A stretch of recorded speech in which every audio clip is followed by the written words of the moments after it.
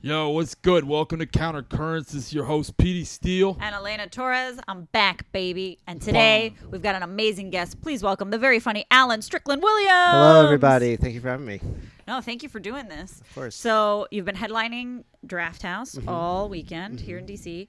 How'd the show's been going? Been going great. This is a great club. I'm really happy to be here. I was just talking to Miranda about how there's just like not a bad seat in the house and it's intimate. And so it doesn't need to be like a huge, like I'm just very, it's always nice when you can just have like, you don't have to, sometimes some places have to be absolutely packed for it to work. Yeah. And this is one of those places where it's like, the laughter really carries, so it's been good. It's been really fun. That's awesome. I can't help but notice, what are these things called? Bolo tie. Bolo tie? Yeah, is that what they're called? Yeah. Are you from somewhere where that's a thing, or is that just a style choice that you made? Or I'm from Bolo. No, it's I think they're big in like the Southwest, which I'm in LA. I guess technically is the Southwest, but I got it in Arizona or New Mexico or something, and it's just easier than doing a real tie. For sure. It still looks kind of classy. And yeah. Especially with the long hair. I feel like it's kind of like a thing. Yeah. Is it your trademark thing, like every night at Bolo? Not a Bolo. I do try to dress a little nicer. Yeah. Especially at a show that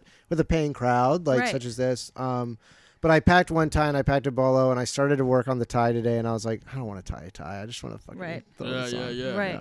Hell yeah, turquoise too. Yeah. Has oh, pop. Yeah, exactly. I like it. Color pop. Because, I don't know, we've talked a lot on this podcast about how presentation is really important on stage.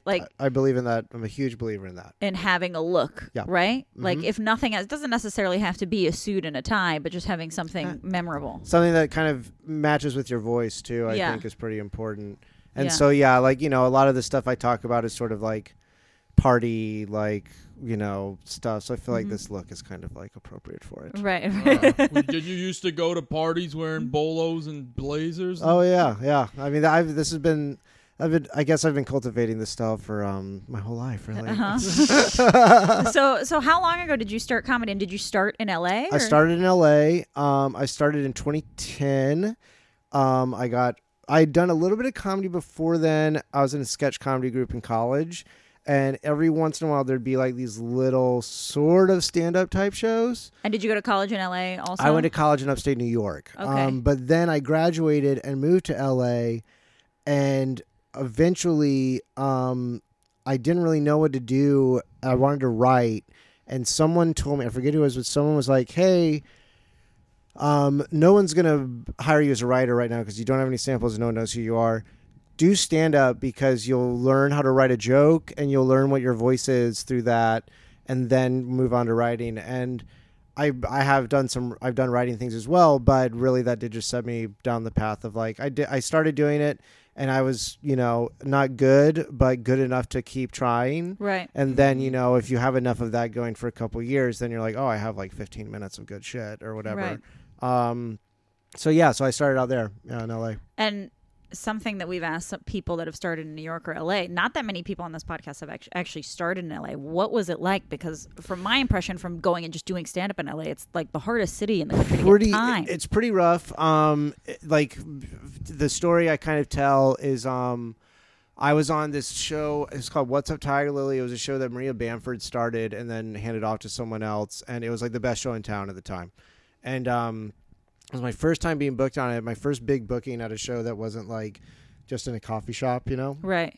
And not that there's anything wrong with that. But I no, we all start doing those shows. I did. I had this show and I was on it, and all my friends came, and I was wearing my little suit and tie, and I got bumped by Howard Kramer. I don't know if you know who that is, So I got bumped by Howard Kramer. While Howard Kramer's on stage, Mark Maron shows up. I get bumped by Mark Maron.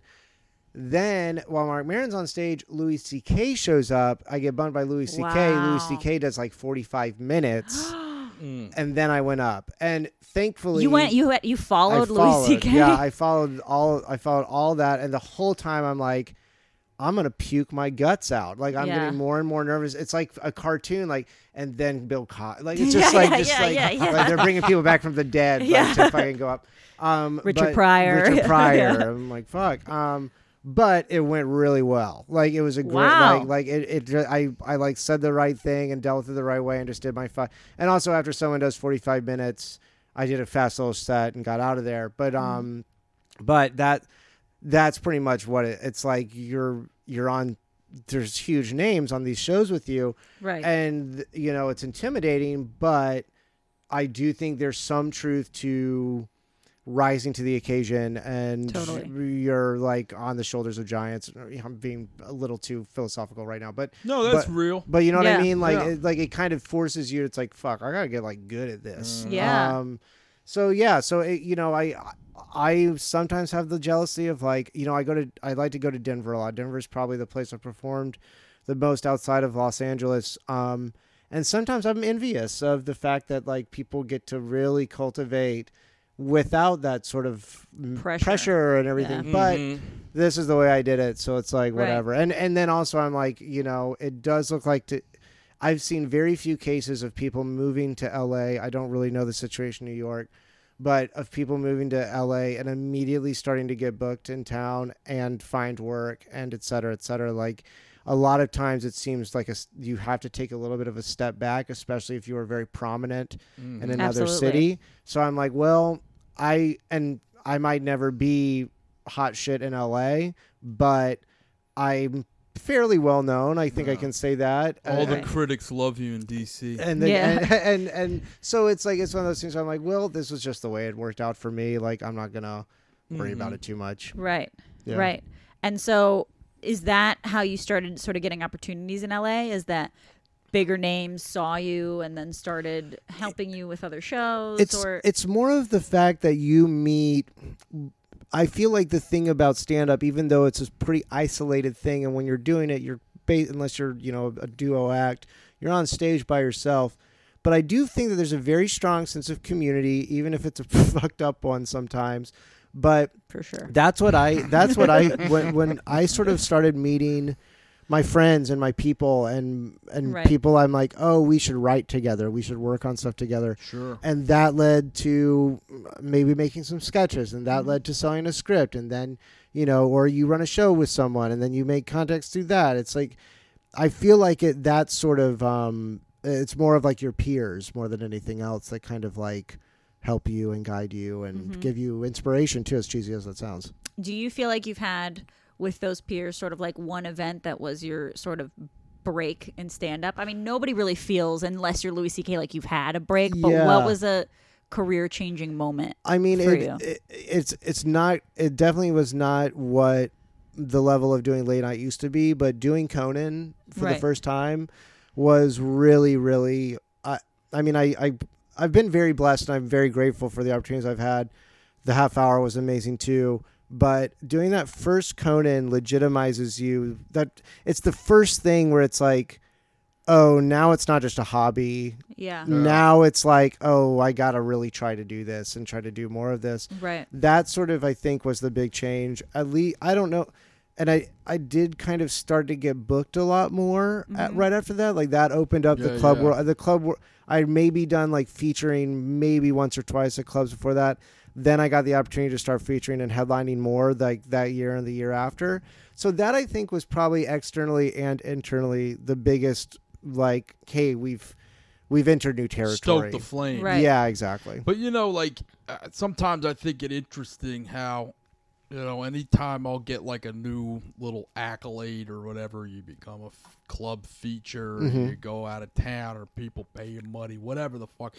You're like, oh yeah, this is gonna be the thing that changes, my thing. Never. And it never happens like that, and then it gets even harder. Yeah, I feel like I've had to learn that too, and even with money too, it's like you'll get a big check or whatever, and it's like that money's not going to last forever. That's right. And so it's like I always just try to be like grateful, and I'm not trying to look down on anything. I'm extremely grateful and extremely happy for the opportunities I've been given, but it does get to the point sometimes where I'm like, this could all go away like that. Like anything could happen. Enjoy it. Don't try. You're doing it. There is no like one day. I'm sure most people these days don't feel like one thing altered their entire maybe that you used to do Carson, you go over to the couch and it's like bam, you're a star. But I just don't think that that's how it works anymore. I feel like you got to do a ton of little things, and then people kind of start to know who you are. Yeah. And then one day you wake up and you're like, oh shit, I have my own show, or like whatever, or I'm in a movie, and then it kind of maybe that. I feel like the things that really make or break you, you're already at the high level. It's just you're like in the Judd Apatow movie now, or you're whatever. It's like a confluence of a lot of things. Yes, absolutely. Sure. Yeah. You feel like you're on a new plane, and then what have you. That's great. So, wait, did you say you're originally from where? I grew up in Florida. Oh, really? Yeah. I was born in Miami. Where are you from? I'm from outside Jacksonville. Okay. And I lived there high school, and then left for college, and immediately moved to LA after college. Wow. Nice. It's kind of an interesting trajectory. So what from Florida makes you say, I'm going to go freeze my dick off in upstate New York? Well, you go from sunny to Sunni. What the fuck? Very good. New Paltz reference. I went, I wish that I had applied west instead of north to college because the weather kicked my fucking ass. But my whole MO was I was like, I'm getting into the school that's the furthest away from Florida. Like that was my thing. And I didn't apply to anything west of Mississippi because I didn't really know that world. Right. But that was it's like when they have to get back to the Earth by slingshotting around the moon. Yes. I had to go to upstate New York to get to LA. Armageddon. That's where that's from. Yeah. That's great. So you got up there. Now, did you do any comedy upstate New York? I was in a sketch group. I was in a pretty college level sketch group, but we had fun, and it did. I wrote a lot, and it taught me a little bit about being on stage. But then it wasn't until LA that I really started doing stand up and doing open mics every night and stuff like that. And you still. Do you value writing the same way that you did when you moved and you wanted to do it, or now you much more into like a lot of stand-ups are like stand-up purists. You know what I mean? I've always viewed myself as a writer, and I feel like a lot of people still do. That actually used to be my big, I don't know if you'd call it a complaint, but maybe a critique in my early years was they're like, you look like a writer who's doing, and I think I've broken away from that. I think I've gotten better at being a performer and everything, but in my mind, I'm still waiting for that writing job to just like put me in a room and let me write jokes all day. Right.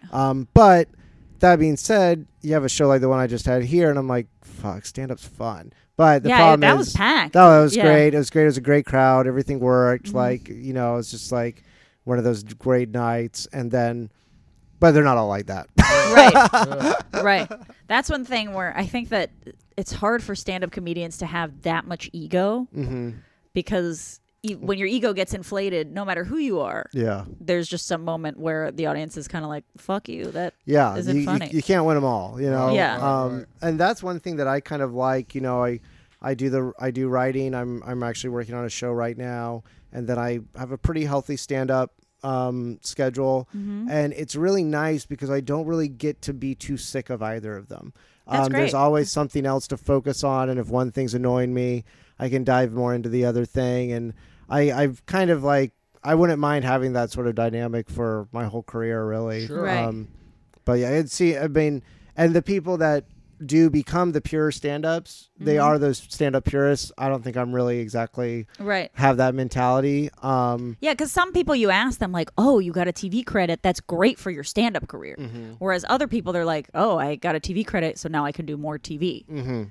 But or get a writing job or whatever. Exactly. So this is something that we ask people, and obviously the answer is both. But what do you think is more important? Neither. No, or neither. What do you think is more important to make a great stand-up comedian? Just performance or writing? Like if you get up and your writing is great, but the delivery is okay, are you a better stand-up if you do that? Or if your performance is amazing, but your writing just isn't there? I think that it's just the doing it. So I guess the answer is actually, for me, I'd say performance, because that is right. You're writing on stage. Like at least like even I'm a pretty, it took me a year to look up off my note card at the crowd. Like it took me 6 months to take the microphone out of the stand. Like, it took a long way for me to get to the point where I feel like a pretty competent performer. Mm-hmm. But that is writing. Like, Yeah. the way that you perform things, the way that you what syllable you stress, what you put at the beginning of the end, like, you can do that stuff on stage too. Mm-hmm. And so I feel like it's like you just do it over and over and over again. And even if you never feel, I know what you mean. Like, sometimes I'll feel like I'm narrating a book. Like, Yeah. it goes on autopilot Yeah. or Yeah. something, and I'm doing a voiceover, and I'm like, what the fuck is going on? yeah, and Yeah. I'll like leave Yeah. my body sometimes. Yeah, me too. Yeah. I love it. It's Yeah. great. Or you're like thinking like 3 or 4 jokes ahead. Uh-huh. Yeah. Like you're telling one thing and you're like, okay, how's this going to lead into the next one? And then I'm like, oh, like there's something I did on stage today that I was like, I was like, oh, please remember that. Like, write it down right Yeah. when you get off stage so that you can remember to do it next time and next time. And Yeah, so I was like, and I even said it after the joke. I was like, oh, I never done that before. That like, and it really worked. And I'm like, okay, I wasn't saying that to call it out. I was saying that to like remember it. Yeah. Stupid. Yeah. No, you get in like a fugue state. Yeah, exactly. Yeah. Like you're in Nam or something. And Yeah. As long as I'm leaving a body count, fuck it. But I gotta say, I mean, you definitely look like a writer. Like, you look like you eat healthy and take regular walks. Like, even the physical stature. That's a compliment. I wish I could do those habits. And I've tried to get PD to do Yeah. those habits. but it never- yeah, I'm a piece of shit like that. But Don't worry, looks can be deceiving. yeah. So, Alan, what do you got coming up? Let's see. I've got dates in Portland at the Funhouse Lounge. I'm doing March 20th and March 21st. Besides that, I'm working on this show, but it's still very much in development. So it's I was not. going to say, do we get to know what it is It's- or anything about it? It's I can definitely tell you what it is. It's called Unmatched. It's about a world where a dating app is the most powerful company in the world. They match you with your perfect soulmate, and it's about how the algorithm doesn't work for 3% of the population who is doing like non-monogamy and polyamory and basically just fucking a lot, Okay. trying to make it through this Wow. world that's built entirely for monogamy. Okay. So that's the show, and we're trying to get them to order more scripts and then eventually to make it. But that's sort of working on that, and then stand-up dates and everything's on AlanStricklandWilliams.com, and I'm totally Alan on all the Twitter and Facebook. That was going to and be our Instagram and next everything. question. You Yeah. beat us to totally Alan on Totally on everything. Alan. ALLEN. Mhm. I post about everything there constantly to the point where you'll be mad you followed me. But but yeah, if you want to know, that's where it is. And we've got some upcoming dates here at the Draft House Comedy Theater. Adam Caton Holland from the Grawlix, Tragedy Plus Time, and Conan. Adam's great. Yeah, fantastic. On February 14th, so take your girl, and hey, you know what? You got a chance, 3 of you, to take your date or respective other to a Alan Caton, Adam Caton. Three name attack. Yeah, 3-name attack. And just follow us on Countercurrents and And Twitter. like something, Like comment, something. especially if your comment's like, "Oh my God, Elena, you look so great after having a baby." Then you'll definitely get. To and you do. And Thank you. Also, just come to the Draft House. This venue is fucking great. It is. It's a good club. Like you heard it everyone- here first, guys. Everyone's been really, and someone I met last night said that like they've just been coming pretty much at least once or twice a month for a while just to see whoever's in town because they just trust it at this point. So Oh, yeah. That's awesome. They're the best. That's And, awesome. Well, if you're listening to this, that person is a fan. You can just Yeah. comment on our shit and you can come for free. You don't any even have to pay. praise from someone with 3 names is superlative. Exactly. And at the Arlington Cinema Draft House, the same weekend, the 14th and 15th, live from Fairly Normal Podcast, NBC, and After Lately, we got the main man, Josh Wolf, opening 7:30 and 10 the 14th, 7 and 9:30 on the 15th. And again, same deal applies for liking our fan pages and having a chance to win some Valentine's Day tickets, you and your boo. And to follow me, Petey Steele, Steelborn DC on Instagram and Twitter, and Elena. You can follow me at Elena Blondita on Instagram. That's where I mostly live. The baby content is minimal. Don't worry. It's mostly comedy. You can follow me, Elena Torres, and everything else on Facebook and Twitter. It's just Elena Torres and Elena Blondita on Instagram. Fantastic. Well, thank you so much, Alan. Thanks for having me. joining Yeah. us, and we'll Thanks catch for you doing next this. time. Bye, Peace. everybody. Bye.